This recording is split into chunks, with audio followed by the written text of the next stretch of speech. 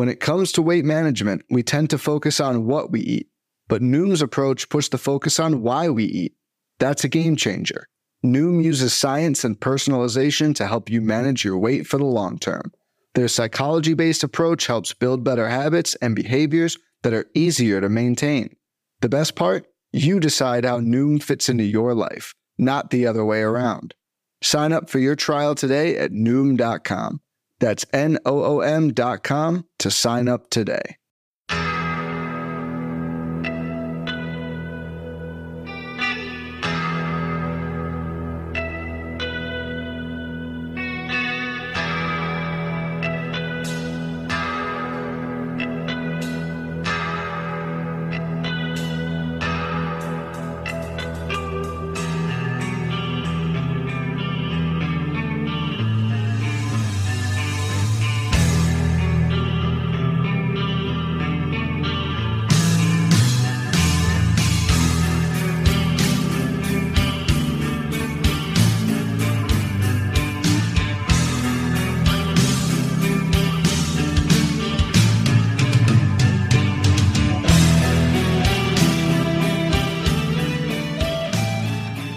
And welcome back, everybody, to another episode of Benched with Bubba. We continue our season previews going team by team, all 30 teams around Major League Baseball to get you ready for the 2023 fantasy baseball season.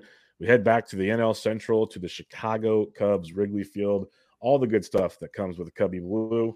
And in order to break that down for us, we have a special guest joining the show. She's been on the show before, and she's making the rounds, as she is Miss Cub, as I named her before the show. You can find her at Bleed Cubby Blue, and she's on Twitter at BCB_Sara, Sara. Sara Sanchez. How we doing, my friend? I am doing so well, and thank you for having me. I was just thinking that it's been just a few months since we met in person at First Pitch Arizona, and I was really looking forward to doing this show with you again. So I really appreciate it. Miss Cub is like maybe the nicest thing anyone's ever said to me. Yeah. I think it sticks. I guess it might need to be like a potentially new Twitter handle or something, or like a background or something. Maybe you need to get a custom Cubs jersey with Miss Cub on the back and rock that. It fits you. It fits you very well. So what do you got going on these days? We like you said, we saw each other in Arizona, which was an absolute blast. It's a must. And you probably getting busy now with pitchers and catchers reporting. Yeah, definite retweet on the First Pitch Arizona is a must. It's the most fun that I've had in ages, and everyone was amazing. So if you're on the fence about going to First Pitch Arizona, you should go. If you're worried like me that you're going to be like an awkward turtle and not know anybody, you know everybody, and it's fun, and it's great. I've got a couple of things going on. So, pitchers and catchers for the Cubs reported today. So this is like a national holiday for me, writing over at BCB, working on covering all of the offseason acquisitions, all of the, backup middling players that Jed Hoyer has decided are starters because they're better than the 2022 Cubs, which we'll talk about in a second. And then I'm actually working on a lot of podcast stuff at the moment. So if you follow like Vox News, SB Nation News, you know that a large portion of our podcasts over there got axed about a month ago. And the bad news is that we were one of those podcasts. The good news is that it seems like a solid crew of us are putting together an independent network that will house those shows. So if you like those shows and you're looking for a place where you can get a lot of team content and whatnot, make sure you're following all of your SB Nation podcast friends because that announcement will be out soon. Nice. And it seems like there's a chance I'm going to get a fantasy baseball show out of this that I've been kicking around for a while. So stay tuned there. Make sure you're following me on Twitter if you're interested in that. Miss Cub talks fantasy baseball. I can see it now. It's going to be glorious. But that's awesome to hear. Congratulations. It's going to be really good because you're great on the airwaves. I've always enjoyed listening to you and talking to you. So it'll be fun to get you out there more and more. And people come to Arizona. Simple as that. Let's talk Cubs now. This is a team, and I live. This is why I wanted you on right away. And I know I'm not the only one that had you on for Cubs previews, but like I live vicariously through your Cub fandom when on Twitter because you live it. You're there a lot at the games. You are Miss Cub. That's why I say it. And so I wanted you on here because there is some fantasy relevance to this team. There is fantasy relevance to every team. That's just the way it works. But it has been a frustrating go of late too, watching you and others through Cubs Twitter to experience it. So let's start with the highlight of the offseason potentially is the signing of Dansby Swanson. You got him to come over here. We know what he did with the Braves. Very talented power speed guy. What are we expecting in 2023 as a new member of the Cubs now? For the record, I love the Dansby Swanson signing. I like him as a guy up the middle for the team. I think he makes the defense better. I'm actually not sure he's the best defensive shortstop on the Chicago Cubs. I think that if you look at outs above average and dig into the numbers a little bit, there's an argument to be made that Nico Hoerner was a better defensive shortstop than Dansby Swanson last year. And it comes through the directions at which they got their outs above average. Dansby got most of his to the right. Nico got more to the left and back, right? Like, and those are the harder plays. There's some concerns about the arm strength that Dansby Swanson has. It's not particularly high. Via StatCast, I actually think he's one of the 2 or 3 lowest arm strength guys at that position. So, but either way, Nico and Dansby up the middle, mix them however you want. That is an outstanding up the middle defense. And the Cubs are going to need that. When we get to the pitchers here, you will see what I'm talking about. I like this signing for the Cubs. My problem with it is that if you want the Chicago Cubs to be competitive and beat the Brewers and the Cardinals, Dansby Swanson can't be your capital G guy. Like, he is better as a second or third or fourth best player on a team, not as the single best player on the team, which I think we would both agree, unless there's a huge step forward from, say, a Suzuki this year or Ian Happ hits another level. That's what the Cubs expect him to be. He's supposed to be the capital G guy, and I'm just not sure Dansby Swanson as the dude on any team creates a contender. Yeah, I'm with you there. It's going to be real interesting to see how that plays out for Dansby. I didn't even think of it that way, but it makes sense. He's technically I like the capital G guy. I like that a lot. He's supposed to be the face of the Cubs, essentially. Like, he's what Wilson was last year, what Javi and the crew's been in the past. He's that guy. So it will be interesting to see how that plays forward for the Cubbies this year. The ADP of 76 isn't too bad, but I just don't know what to expect from him as hitting in the middle of that Cubs order. We're not used to that. He's the top of the order, bottom of the order guy. Now he's supposed to be the guy, as you said. So it's tougher for me to draft him this year. I'll say that much. I think that the current ADP is a little high for me, because if you think about, you're taking him 76th overall, which means you're taking him in a 15-team league, doing some quick math here, like right around the 5-6 turn, right? Like, there's a lot of guys who are capital G guys, who are there and available at that moment in time, who have a better cast of characters around them. And the two things that I'm worried about with Dansby, one is that the strikeout rate is relatively high for a guy that you're taking at that point in the draft. It's not devastatingly high. It's like, he goes 26.1, 26.2% in 2022. I think it's 24.2% for his career. Like, those are not bad numbers. Don't get me wrong, but it's a Cubs lineup that strikes out a lot.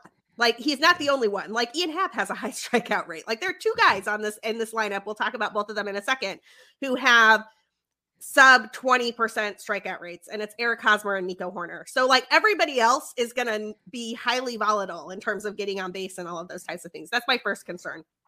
The second thing is, if you had Dansby last year, you had him in the middle of an Atlanta Braves lineup that had just a huge cast of characters, always on base, people for him to drive in, people that were driving Dansby in. And he's not going to have that, at least for 2023. Like, you should anticipate the runs and RBIs going down 15, 20 in terms of those counting stats. And that's not his fault. Like, the Cubs just don't have that cast of characters around him yet. So I think that 76 is a little high for me for Dansby. I'm probably passing on him at that ADP. Yeah, I haven't clicked the button yet this year. It's been a little tricky, and I've been Team Dansby for years.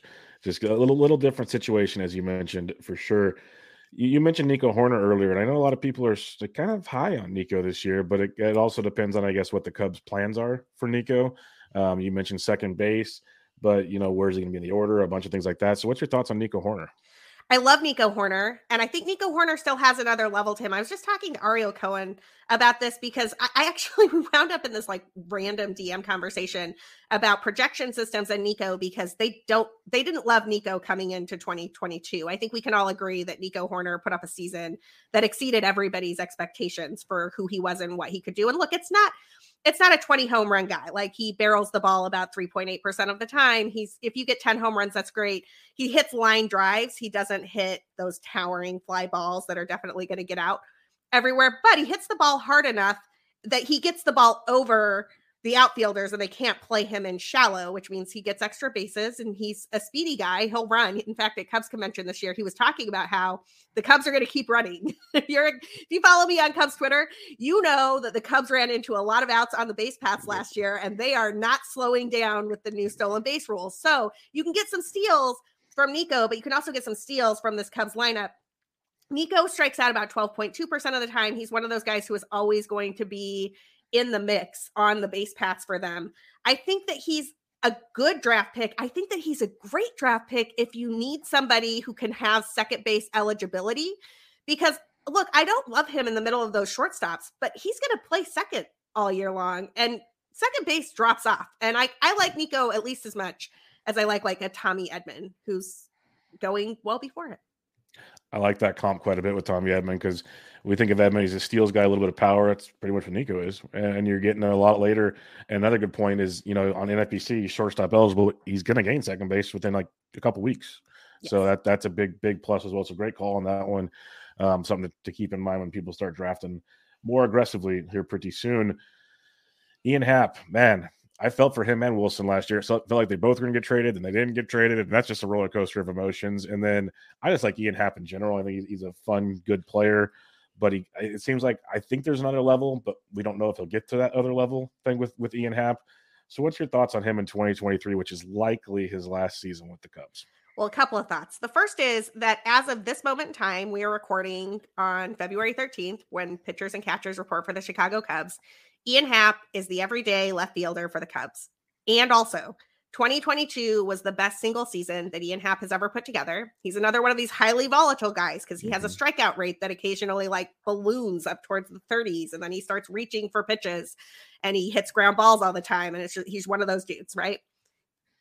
2022 was by far his best season. His trade value will never be higher than right now. Jed Hoyer last fall said that he not only doesn't want to negotiate extensions in the season, he doesn't want to negotiate them in spring training, which means the clock has basically already started on why hasn't Ian Happ been extended? And despite what Hoyer has said about oh yes, we want to extend Happ, we want to extend Nico, blah, blah, blah, blah, blah. Show me an extension.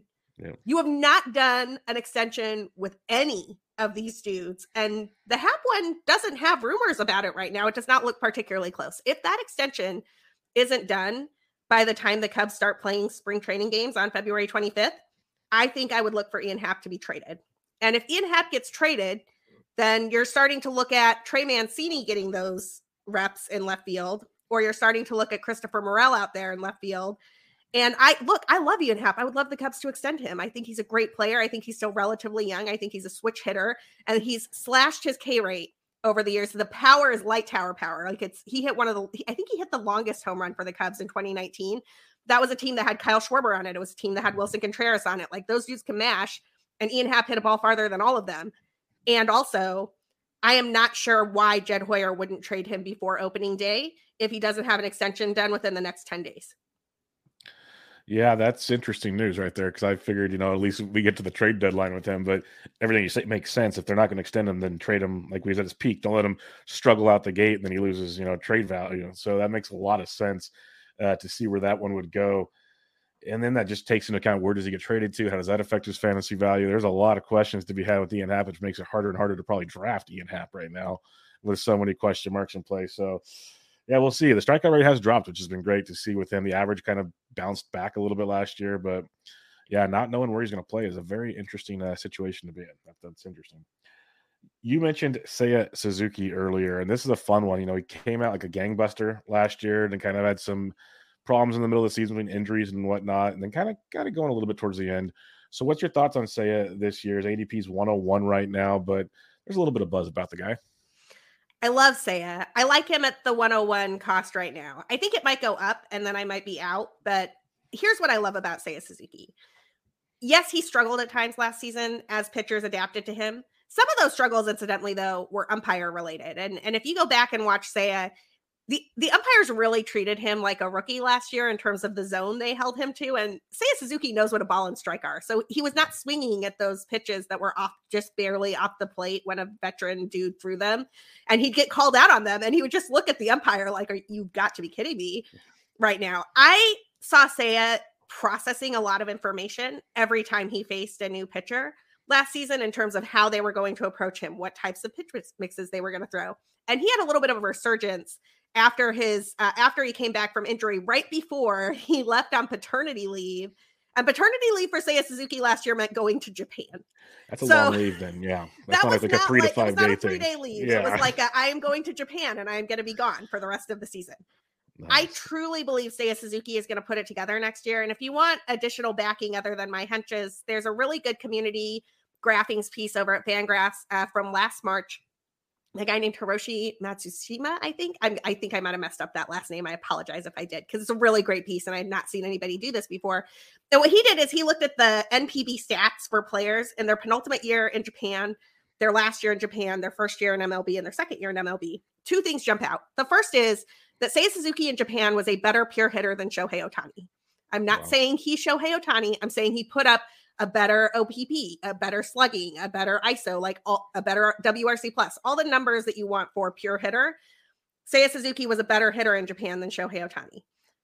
Ohtani struggled his first season in the States. He had injuries and he was getting to know stuff and da-da-da-da-da. And then he came out in his sophomore season and just blew the doors off the place. I think there's a very good chance Seiya Suzuki is going to blow the doors off the place. And if he does, I am here for it because I love Seiya. Well, you got me all hyped up now because one of my co-hosts, Ryan Bloomfield, loves Seiya this year as well. And I've been kind of like, okay, I get what you're saying, man, and all this stuff. But then you just brought information I haven't heard yet. So that gets me all jacked up on him because I liked him last year at his draft cost. It wasn't crazy. And then he had the year he had, which was good, but not great. Like you mentioned, and his draft cost is already better this year. So it's like, maybe I'll have to do it. It'll be fun because he's going around that Taylor Ward time of drafts, and he's a buzzy name right now. So it's like, do you Taylor Ward it? Do you do Seiya Suzuki? Kind of different players, but if you think about their ceilings, they're kind of similar players. So there's a lot to like about both of them, actually. Yeah, I think in Seiya's case, you're probably getting a higher floor than what you're getting in Taylor Ward, but the ceiling is just like, I think that if you draft Seiya tomorrow at 101, you're getting 20 home runs, you're getting 10 steals. As long as the dude is healthy, he's going to hit in the middle of the order and get as many RBIs and runs as anybody else for the Cubs, and he's going to play every day. There's a non-zero chance you're getting a 25-25 guy who just absolutely puts his stamp on the season. And that would be fun because I don't think there's going to be a lot to cheer for in Wrigleyville this year. So I could use a Seiya Suzuki breakout. And he looks like he has the personality that would embrace Wrigleyville in a big way. Oh, he has, he'd be so much fun there. Like, and that's the kind of stuff like you mentioned. If the overall team isn't great, you need somebody like that. He could be that guy for sure. Now it gets fun, I guess, is the sarcastic way for me to say it. Eric Hosmer, new member of the Chicago Cubs. I'm not even a Cubs fan, and I felt bad when the Cubs signed Eric Hosmer. Now, twofold, and I know you'll mention this later. He is a good defender.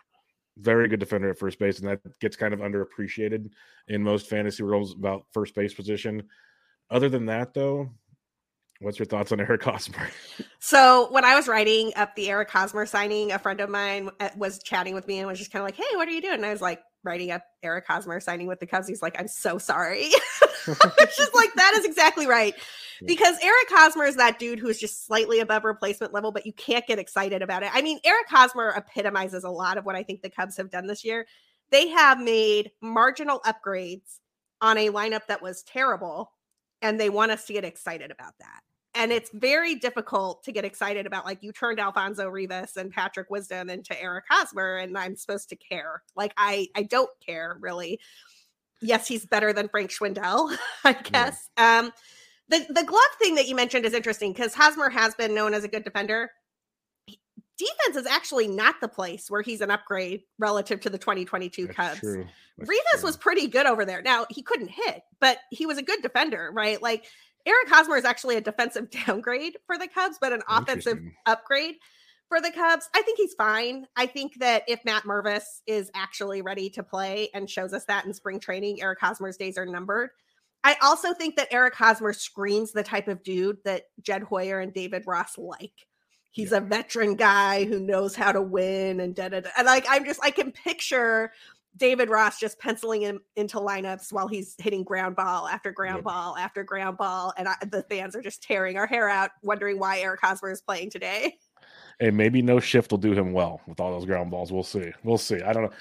I feel bad because if you look at like Hosmer's numbers, he can hit for a decent average, hit you a lot of doubles and stuff, but that's not what you want. That's like when you have Matt Mervis sitting there that can hit 45 home runs. like that's what you want. Well, and like, it's not like this team is competitive. It's not like if Matt Mervis spends some time in AAA, the Cubs are going to play themselves into contention. I mean, I suppose the Cardinals could collapse or the Brewers could collapse or like baseball, get a baseball. Crazy things can happen. But like, does anybody really want to see Eric Hosmer getting plate appearances over Matt Mervis? We saw what Matt Mervis did across 3 different levels of the minors last season. He cut his K rate and increased his power when he went from high A to double A. He did it again when he went to triple A. And when we saw Matt Mervis in the Arizona Fall League, there was a moment where he had 7 home runs and 6 strikeouts over the entire Arizona Fall League. And that is stupid. That is just let the dude go play against real pitching in Major League Baseball, and let's see what he can do. Yeah, and then watching him in that home run derby, I was just like, oh my goodness. Like, he was doing things that not right with a baseball. Well, one more thing to say about Mervis. He did an interview here with Dave Kaplan, who's like a local NBC Sports radio dude, and Mervis has a chip on his shoulder. Like, that dude is mad that he did not get drafted in that short 2020 draft. And, you know, people are like, oh, how did the Cubs stumble on this guy? They did not. Matt Mervis made he had a spreadsheet. You know, Sarah's got this out of him and I love it.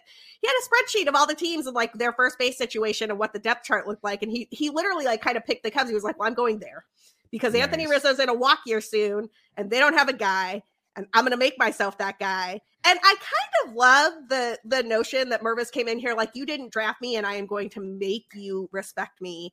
And that plays well at Wrigley too. That's a Wilson Contreras type of attitude, and I love it.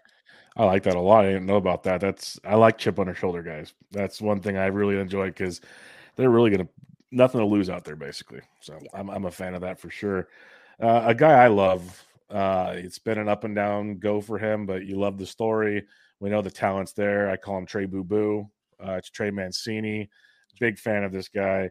I kind of like the move to Chicago, honestly. I think there's a lot of avenues for playing time for him. There's the ballpark could play in his favor depending on the wind, I guess, that day. But what's your thoughts on Trey Mancini? I know I don't expect him to be the 30-plus home run guy he once was going to be, but I think he's still kind of be serviceable. He doesn't cost a lot come draft day. There's no I in team, but there is one in Indeed, and that's the hiring platform that you need to build yours. When you're hiring, you need Indeed. Instead of spending hours on multiple job sites searching for candidates with the right skills, Indeed's a powerful hiring platform that can help you do it all. One of the things I love about Indeed is that it makes hiring all in one place so easy because Indeed does the hard work for you. They show you the candidates whose resumes on Indeed fit your description immediately after you post so you can hire faster. Join more than 3 million businesses worldwide that use Indeed to hire great talent fast. Start hiring now with a $75 sponsored job credit to upgrade your job post at Indeed.com/Blue Wire Sports. Offer good for a limited time. Claim your $75 credit now at Indeed.com/Blue Wire Sports. That's Indeed.com/Blue Wire Sports, and support the show by saying that you heard it on this podcast. Indeed.com/Blue Wire Sports. Terms and conditions apply. Need to hire? You need Indeed. I like Trey Mancini a lot more than I like Hosmer. And if the Cubs had just signed Mancini and not Hosmer, I would love actually the idea of like Mervis can play some first base, Mancini can DH, he can take a corner outfield position, give half a day off, whatever. Like, I think that plays really well. One of the things that I was super excited about, if you go over to Baseball Savant and you look at Trey Mancini's spray chart, there's a solid number of doubles and triples that become home runs at Wrigley Field just because of that outfield wall shenanigans that they pulled over there in Baltimore. And I think that plays. Like, I think that plays really well.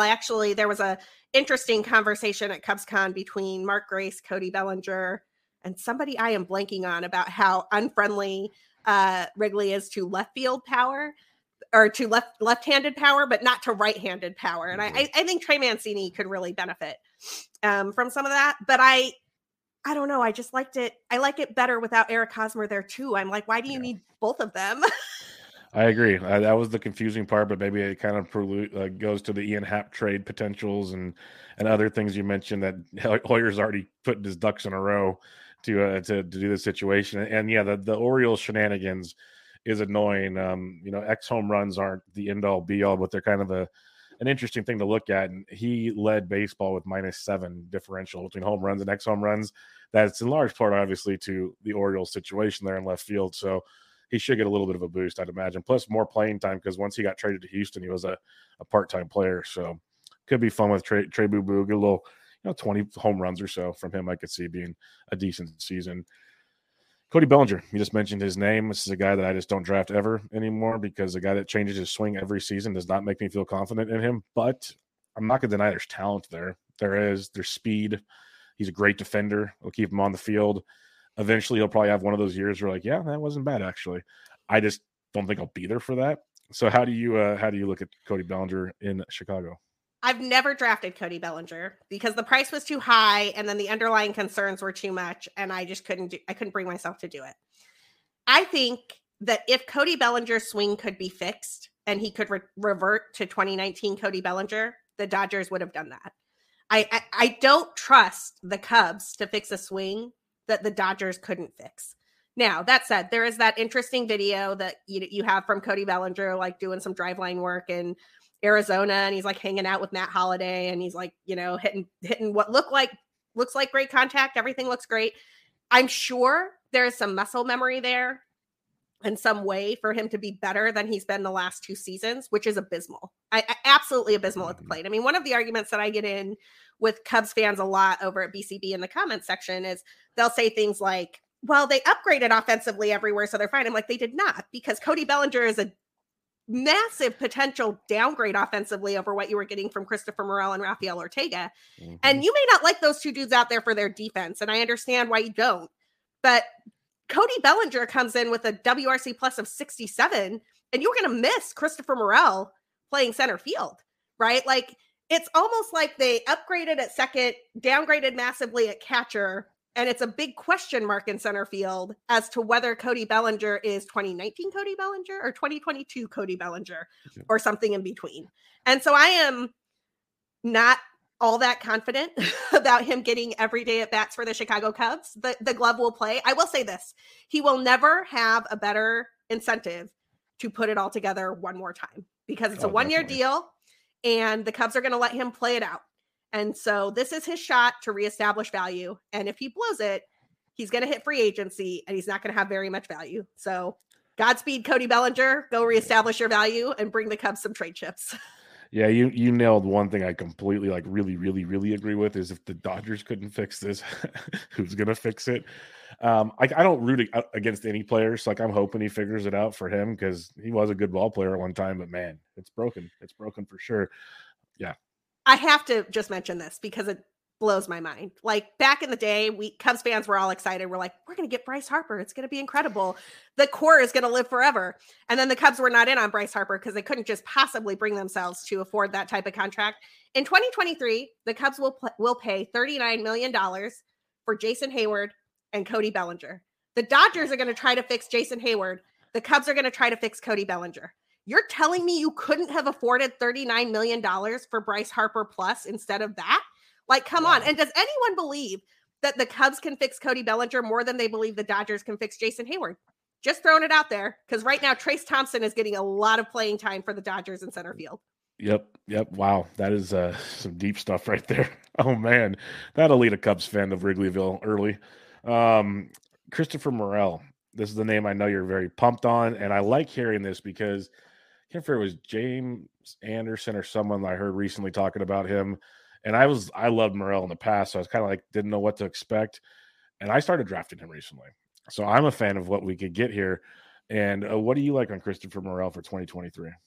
I like a bunch of things from Christopher Morel. And I'll be real honest about what the downside is potentially. So Christopher Morel came up. He was not supposed to come up. He bounced from AA to the majors.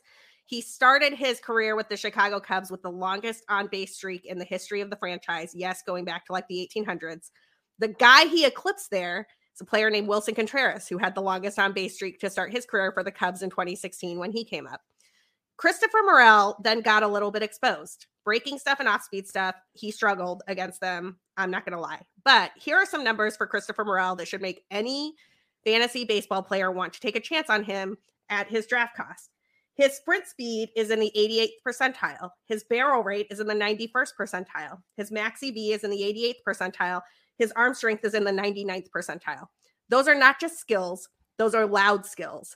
This is a 5-tool player who got exposed against breaking and off-speed stuff when he came up straight from AA. He is 23 years old. He's going to turn 24 during this season.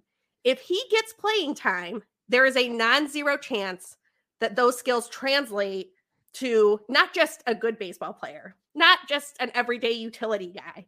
Those skills translate to like Julio Rodriguez level skills.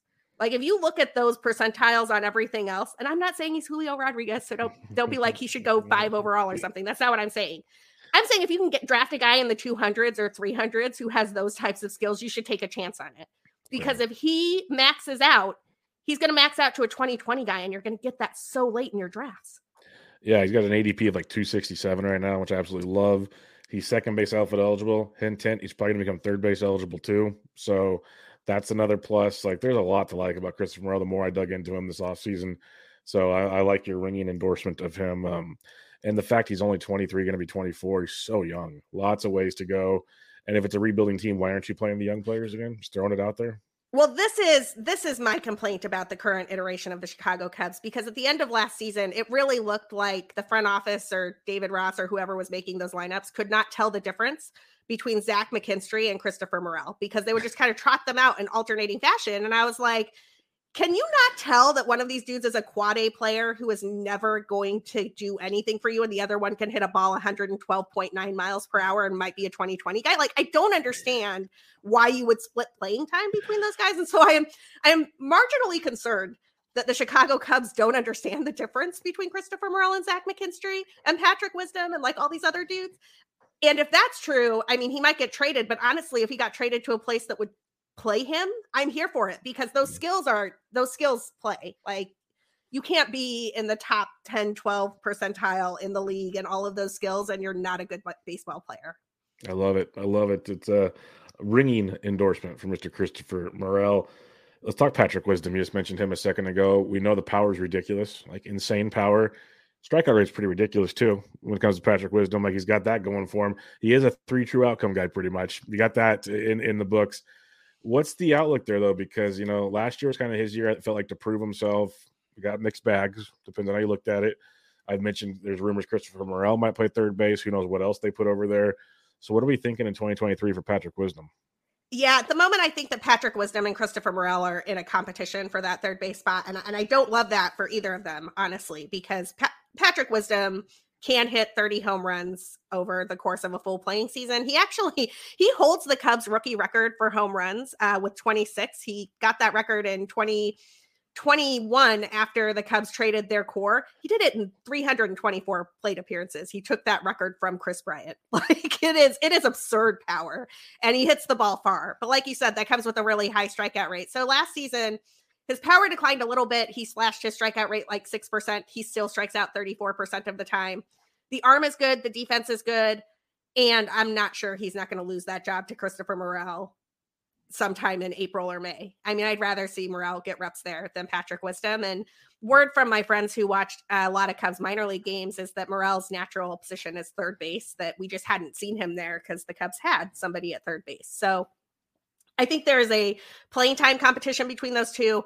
My hunch is that Christopher Morel will win that playing time competition, but somebody is going to want 25 plus home runs. And that makes Patrick Wisdom a very cost-effective, he's still making the league minimum trade chip for the Cubs when and if that time comes. And so I think Patrick Wisdom is worth 25 late home runs for you if you're willing to put up with the strikeout rate. I wouldn't do it in a head-to-head league. I would only do it in a roto league.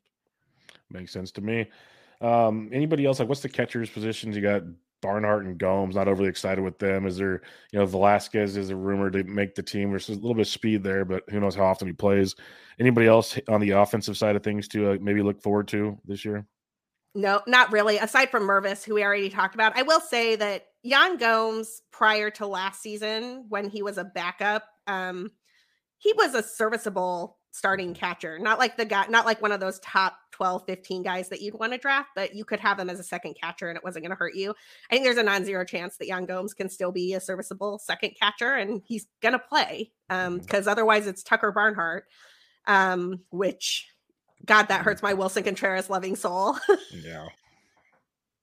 Yeah, no, I love Yan Gomes. I was kind of mad when they signed Tucker Barnhart, to be honest. I was like, yeah, just let Gomes do it for a year while they figure things out in Chicago and go from there. But I think they wanted to sign Christian Vasquez, and I think that they offered Christian Vasquez the same deal that the Twins offered him, and Vasquez chose Minnesota. So that tells you what players think about the current iteration. Yeah, I wasn't going to say they would. I guess that's kind of writing on the wall right there.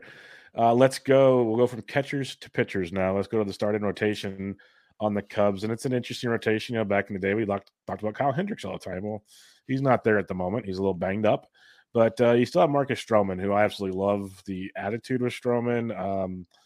Not a lot of strikeouts, but he's a warrior. He's a dog, as they say. Not the best of seasons last year, but I'm not too overly concerned with that. What's your thoughts on Stroman for 2023? Before I get into Stroman, let me just give you an overview of the entire Cubs pitching situation.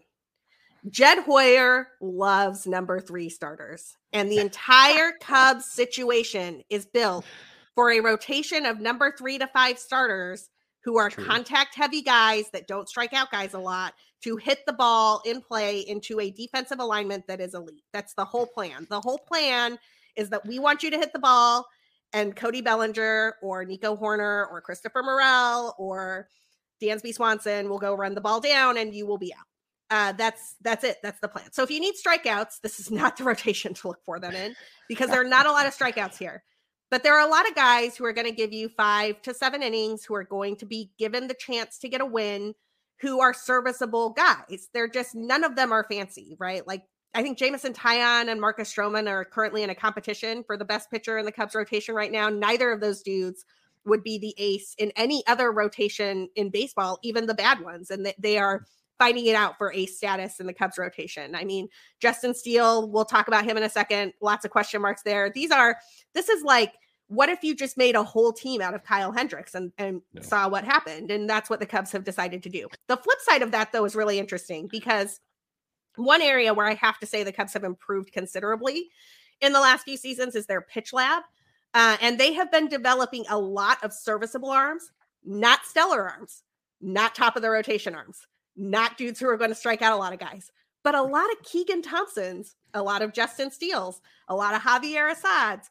Those dudes will get wins. They will not strike out a ton of guys. They will get innings and they will get wins. And if you're looking for that late in a draft, you could do worse than some of those Chicago Cubs arms. Interesting. I like the take there, because there's not the elite armors, but very, very serviceable. And most of them aren't going for a steep ADP, which is good, which makes it a little more palatable, as they say.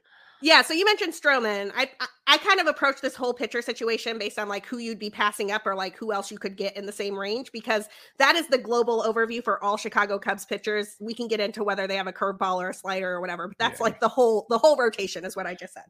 Marcus Stroman goes 263 right now. The guys you're passing up to take Marcus Stroman are Eric Lauer, Jose Urquidy, and Tyler Anderson. I don't know. That sounds kind of fine. Like, Marcus Stroman's probably going to give you 150 to 180 innings. He's going to get you a bunch of wins. If you need Ks, you might go for one of those other guys. But if you just need innings and wins, you could do worse than Stroman at 263. Yeah. In that grouping, I completely agree with you. One of your new Cubbies is Jameson Taillon, definitely a pitch to contact guy. Eats a lot of innings, though. So that's one thing he does do for a rotation like the Cubs that could come in handy. I've actually grabbed him late in certain drafts just for the fact he will eat innings and kind of get you decent ratios. He usually doesn't get you crushed in that regard, but he had no strikeouts whatsoever when it comes to Jameson Taillon. So what's your thoughts there? Yeah, exactly the same. He's going 247 right now. You're passing on Frankie Montas, who I have a bazillion question marks on at the moment because of his shoulder issues. He's a do not draft for me right now. Do not draft. And Hunter Brown, who's an intriguing arm, and I could see why you might want to take a chance on Hunter Brown instead of Jameson Taillon. But if, again, you're looking for innings, you're looking for wins, you could do a lot worse than Jameson Taillon. I will say this. The one thing about all those Cubs pitchers being pitched to contact guys and their defense being elite means that I think this entire rotation could outperform their FIP. That's so true. If you're looking at their numbers and you're like, oh, but their FIP is this, I think that this entire rotation could and should outperform their FIP as long as that defense is healthy. That's a good point. Justin Steele, this is a guy I grew to love in a big way towards the end of last season. I love what he's got. 2 pitches. Some people frown upon that. I don't care in this era of baseball. He knows how to use them. That works for me.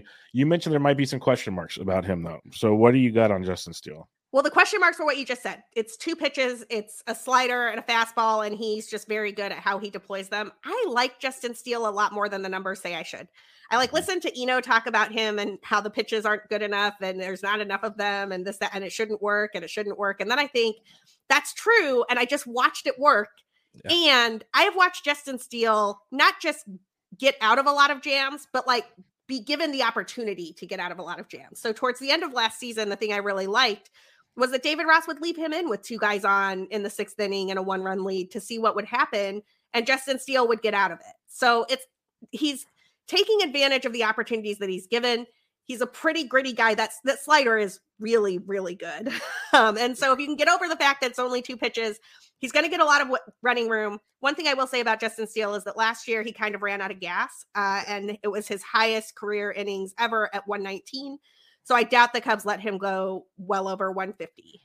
Yeah, no, I'm with you there. You're not expecting the moon, but I think there's a lot of upside there compared to, I'm with you. Eno says those things all the time. I'm like, yeah, but he's doing it. Sometimes the numbers aren't everything. And usually Eno's numbers are legit. I've talked to Eno about it live at the barf drafts and stuff. There's certain times where you just got to kind of watch what you see on the field and go, this is what's happening. I don't know how to explain to you. This is what's happening. Well, and the guys you're giving up to draft Justin Steele are the same guys. It's like at 277, you're going to take a chance on Ranger Suarez or Justin Steele. You're going to take a chance on Justin Steele or Bailey Ober. I kind of like Justin Steele more than both of those teams. I like Steele in all those for sure. Drew Smiley's back in Chicago, and he had a run last year where he was very fantasy viable for a bit. It was very fun to watch Drew Smiley, especially in 15-team leagues. There's a definite upside there. And you mentioned the guys he's going next to. I'll take Drew Smiley over both of those guys right now. So, I think his ADP goes up personally, but what's your thoughts on Smiley? All day, I'll take Drew Smiley at this range. He's going at an ADP of 429. You're passing up on Tarek Skubal or Cole Irvin. Pick Drew Smiley, people. That's easy. Yeah. The thing to keep in mind with Smiley is the same thing to keep in mind with Steele. The innings are going to be light. Smiley has not thrown more than 123 innings, I think, in the last 5 years, and he's probably not going to do it this season either. But what that does mean is that those number 6, 7 guys for the Cubs that I was mentioning, those serviceable number 5s who are going to throw 5 innings and do it with reasonable ratios, those guys are viable. You can draft them, and I think people should be drafting them. So yes, on Drew Smiley, he helped me out in a bunch of 15-teamers last year when there was literally nothing on the waiver wire, and I was like, let's see what Drew Smiley can do. Yeah. And then he'd just throw up zeros the whole way. I was like, thank you. Yeah, he was a beautiful source on the waiver wire last year.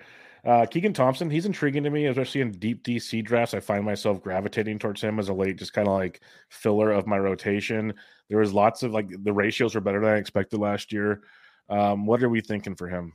He is one of those products of the pitch lab. The ratios have been better than expected the entire time that he came up. I think I watched Keegan Thompson in his first or second start with the Cubs when they were having some real big injury issues, blank the Dodgers. I was just laughing. I was like, how is this happening right now? I don't know what's going on. But he can do that, and he's serviceable and good. I will say, I think that Hayden Wesneski should get a shot at this rotation before Keegan Thompson does. I think Keegan Thompson is the long man out of the pen, but I think he's the type of long man you could, if not draft, pick up off the waiver wire when he's going to get some starts and hold on to him for a bit. Because I think the ratios are going to be good. He will get you wins, whether he's getting them vulture style or whether he's getting them because he's starting for a month while Drew Smiley has shoulder soreness or something. And it's not going to look, again, no strikeouts, but wins ratios. You mentioned Hayden Wesneski, and he's got a 200 pick differential. Thompson 520, Wesneski 320. You think he starts out in the rotation, or should be the one that starts out in the rotation? What's kind of the outlook for him this year? Because he's going next to Brian Bayo and Syndergaard. Bayo's a guy I love going into this year. But what's your thoughts on Wesneski? I love Bayo too. I hope we're not in drafts together. We like all the same guys. Yes. I think Hayden Wesneski gets a chance to start before Keegan Thompson does. I watched Hayden Wesneski pitch late last season. I had a couple of times where I had tickets right behind home plate for his starts, and man, he was good. Now, I will say this. Wesneski might look like he can give you some strikeouts because of some of those starts. His high strikeout games were against the Reds and the Pirates. He did not put up high strikeout numbers against the teams that were good and trying to compete. I'm not saying he can't. I'm just saying that I would temper those expectations if you're looking at some of those games where he was I think his debut was 5.1 innings of one hit baseball and like 8 strikeouts or something ridiculous. It was amazing and wonderful and great and brilliant. And I don't think that's what he's going to do every time out. But I think he's really good. And I think the slider is really good, which is what the Cubs are banking on. It's not like the sweeper slider. Or maybe it is the sweep. Don't quote me on that. I might have just mixed him up with Justin Steele. But my point is that like, hey, the pitches are good and the pitches play. I like him better than the guys he is going around, except for maybe Bayo. I would take him over Syndergaard. I'm not sure what I'd do with him and Bayo. And I think that he is the 6th starter. I think that Keegan Thompson is the 7th starter / long man. And I think that we would be remiss if we didn't forget that the Cubs really want Kyle Hendricks to come back. As I was saying, what do we know about Kyle Hendricks right now? Because he finished the season hurt. It was a rough year, to say it nicely. But it's not too long ago, this guy was the ace. So what are we thinking here? I don't think he's an ace anymore. Okay. I think that Kyle Hendricks is working at Driveline to get his fastball back up to 88. And that's a quote that I saw from somebody. I think it was in an Athletic. To 88. To 88. That was a quote from a Sahadev or PJ Mooney piece at The Athletic. So, look, Kyle Hendricks can be effective with a fastball at 88 because he plays it off that changeup, and the changeup's really good, and he's got a curveball that's pretty good too. And so he can be effective if he can do that. But I get real nervous when I hear that a guy is trying to get his velo back to 88. So I would watch what he's doing in spring training, see if he's pitching at all. I think the Cubs would love Kyle Hendricks to be serviceable. He's in the last year of his deal, if I'm not totally mistaken, and it's a pretty cheap contract. So if they could get somebody to take that, they would do that. But I'm not planning on Kyle Hendricks being back. And I think that with the signings the Cubs had this offseason, they're not planning on him being back either. Yeah, I haven't even looked to draft him because I just don't know what he's going to do at this point in time. Now the bullpen, this is where it gets fun. You had Brandon Hughes show some signs. There's rumors of Alzolay. Then they signed Boxberger. Then they signed Fulmer to really screw things up a couple days ago. So how would you approach this if you're entering a draft right now? Well, let me just say, I am not in the business of speculating on saves in the Cubs bullpen. The most common question I get on Twitter these days and in these podcasts, who's the Cubs closer? I do not know. Neither does Roster Resource. They have 4 guys listed as the Cubs closer right now. And I actually count 7 guys that I would put in that conversation. So if you go to Roster Resource, they list Brandon Hughes, Michael Fulmer, Brad Boxberger, and Adbert Alzolay as the Cubs closing options. I think the Alzolay Hughes part of that would be a platoon, weirdly, because like Hughes gets lefties out and Alzolay gets righties out, and that would be almost like platoon closer already. Boxberger and Fulmer have both closed in the past, and Jed Hoyer loves a guy who has some closing experience that steps up and does the thing. See David Robertson last year. Yep. There are some other options, though, that are also intriguing. Jeremiah Estrada has a live arm. Like if I was just looking at a guy who has the stuff that could close and I wanted to see what happened, Jeremiah Estrada might be that dude. They also signed Julian Merriweather. Mm-hmm. That is probably the best pure stuff guy in the pen. And I've heard people who are like, love pitching stuff, think that Merriweather is going to get a shot here. They also have Cody Hoyer on the IL, and he was a part of the return for the Craig Kimbrell trade, along with Nick Madrigal, God help us. And Cody Hoyer is supposed to be back May or June, and that dude can throw. Like if he's healthy and can do the thing, I think he's actually the guy that they would want to put in that situation. And I have just named all of those dudes, and I did not talk about the guy who had the most saves for the Cubs in 2022, Rowan Wick. So True. Like throw a dart, man. I don't know. Like I think this is a closer by committee situation, and it might shake itself out sometime in March or April. But like honestly, I'm looking for saves somewhere else.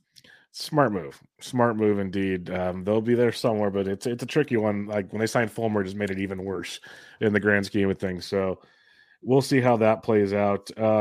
Any other bullpen arms? You mentioned some good ones there with Wick, Estrada. We talked Hendricks already. Anybody else that stands out to maybe keep an eye on? Well, so I listed some of the guys who I think are going to get those starts when Smiley is on the IL or like Stroman's hurt or whatever is going on. And so I just want people to keep in mind that all of these dudes put up very serviceable ERA, pretty good whip, and they were going 5 or 6 innings, so they were getting wins last year. Javier Assad, totally serviceable number 5 dude. Adrian Sampson came back from Korea, totally serviceable number 5 dude. We already talked about Wisniewski. We already talked about Hendricks, but the Cubs have a lot of these guys right now that they can just bring in and make their number 5 guy. And then the last guy I'll say who got a lot of hype last year, I was at his debut, don't forget about Caleb Killian. If they have figured out a way to make Caleb Killian back into what he was doing in the minors before he got called up, his first 2 starts with the Cubs were really, really good. It looked like it was legit. And then something just fell apart. Like you almost watched it happen where he fell apart in like the 5th inning. The pitching coach came out and talked to him. He got it back for half an inning and then he fell apart again and he never got it back. I have no idea what happened there. I'm sure they're working on it in the pitch lab, but Caleb Killian was the big return for Chris Bryant. And if he can get it back together, he did put up some really nice numbers at AAA at the end of 2021. That would be quite interesting indeed. Last but not least, before we rock on out of here, let's talk some prospects. We've talked about Matt Mervis. We all know he's the guy. Hopefully we see him sooner than later in Chicago. Is there anybody else of relevance when it comes to prospects for the Cubs this season? The key word there is this season. There are a lot of guys who I am interested in the Cubs minor league system. Well, kind of interested in. Let me put this minor league system into perspective. A lot of Cubs fans on Twitter will tell you that the farm system is vastly improved and the trades were good. And look at how much better the farm system is. And all of that is true. And also, this is not the farm system the Cubs had in 2014 and 2015. That farm system was filled with guys who were projected to be all-stars. They were like 55 plus value prospects. This farm system is filled with guys who are like 40 plus value prospects. Those are guys who might be able to play. They might even be able to excel, but the floor and ceiling there is radically different. And so I don't think we're going to see a Pete Crow Armstrong in 2023. So unless you're in a dynasty or keeper league, there's really no reason to go after a Pete Crow Armstrong. I think that the Brennan Davis news that he was dealing with a stress reaction in his back and at the AFL, and that's why he got pulled so early, is really devastating. Like I was hoping I'd see Brennan Davis in 2023, and I'm not sure we will. Admittedly, there's a whole range of ways that a stress reaction, like if they caught it really early, maybe it's not that bad. But if they didn't catch it really early, it could be really bad. Miguel Amaya was supposed to be up a long time ago. He was the guy, the catching heir apparent to Wilson Contreras, and he's been hurt a lot and was supposed to play in the fall league and then didn't play in the fall league. And so I'm not entirely sure if we'll see Miguel Amaya in 2023. So all of these guys are interesting if you're in a keeper or dynasty situation, but I just don't think they're interesting for this season. Sounds like a plan here. Hopefully Matt Mervis saves the day in that regard. What are your final thoughts on the Cubs before we wrap it up right now? Because there is fantasy relevance, but like the pitching we mentioned, it's kind of more of a, fill in the blanks later in your drafts. And starting hitting wise, you got some. Hopefully Morel plays. Say that much. So what do you got here? I think it's a 72-75 win team unless the Cardinals and Brewers just utterly collapse for some reason. And it's baseball. Stranger things have happened. That could happen. I think that if they come out of the gate strong, then perhaps they add at the trade deadline instead of subtracting at the trade deadline. And as a Cubs fan, I would be here for it, but I'm not anticipating that. And I think one thing that's really important about the 2023 Cubs that was also true about the 2022 Cubs, their schedule is front-loaded. So they play their toughest competition before the trade deadline, and they play their weakest competition after it. And that's what happened last year, too. Analysts on MLB Network and various shows talk all the time about how strong the Cubs finished, that they finished with an over 500 record in the second half. Yes, and it was the weakest part of their schedule. They got absolutely beat down by the top of the league. So if they come out strong against the top of the league, I am intrigued. And if not, I think this is still a 72-75 win team. And I'm looking for them to trade Cody Bellinger, trade if Hosmer's hot, trade Hosmer, trade Trey Mancini. Like all of these one-year deals are structured so that they can trade them for prospects in the event the team is not competitive. Well, I hope for the best for your sake. If not, you'll get cheap tickets again, and you get to go watch some Cubs games. So before we head on out of here, why don't you remind everybody where they can find you and all the good stuff you got going on? Yeah, you can find me at @BCB_Sara on Twitter and Mastodon and Post. And like all the other places, we were really worried that we'd have to all go to in the event that Twitter died. I think I'm on Instagram too, but I'm not nearly as prolific on Insta. But keep an eye there for the next moves on this Island of SB Nation Misfit Toys podcast thing, because I think we've got some good stuff going on there, including my first fantasy baseball show, which I'm very excited and hope will come out right around baseball coming out at the start of March. That'll be awesome. Everybody, make sure you follow her on Twitter, like you said, at @BCB_Sara. Sara Sanchez, always a pleasure talking to you. Thanks for joining me. I can't wait to do it again sometime. Yeah, thanks so much for having me. I had a blast. Everybody, this was your Bench with Bubba Chicago Cubs season preview. Catch you guys next time.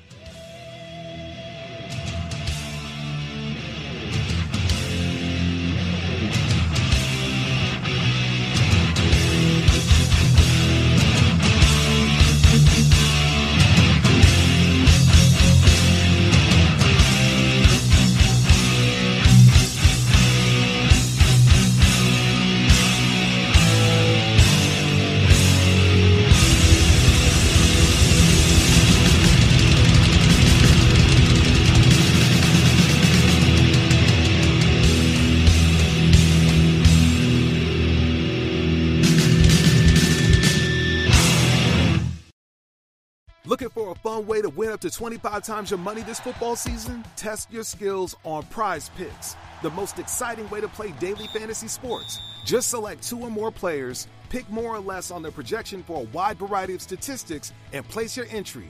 It's as easy as that. If you have the skills, you can turn $10 into $250 with just a few taps.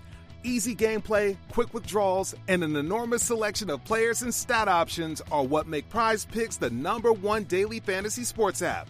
Ready to test your skills? Join the Prize Picks community of more than 7 million football fans who have already signed up. Right now, Prize Picks will match your first deposit up to $100. Just visit prizepicks.com/get100 and use code GET100. That's code GET100 at prizepicks.com/get100 for a first deposit match up to $100. Prize Picks, daily fantasy sports made easy.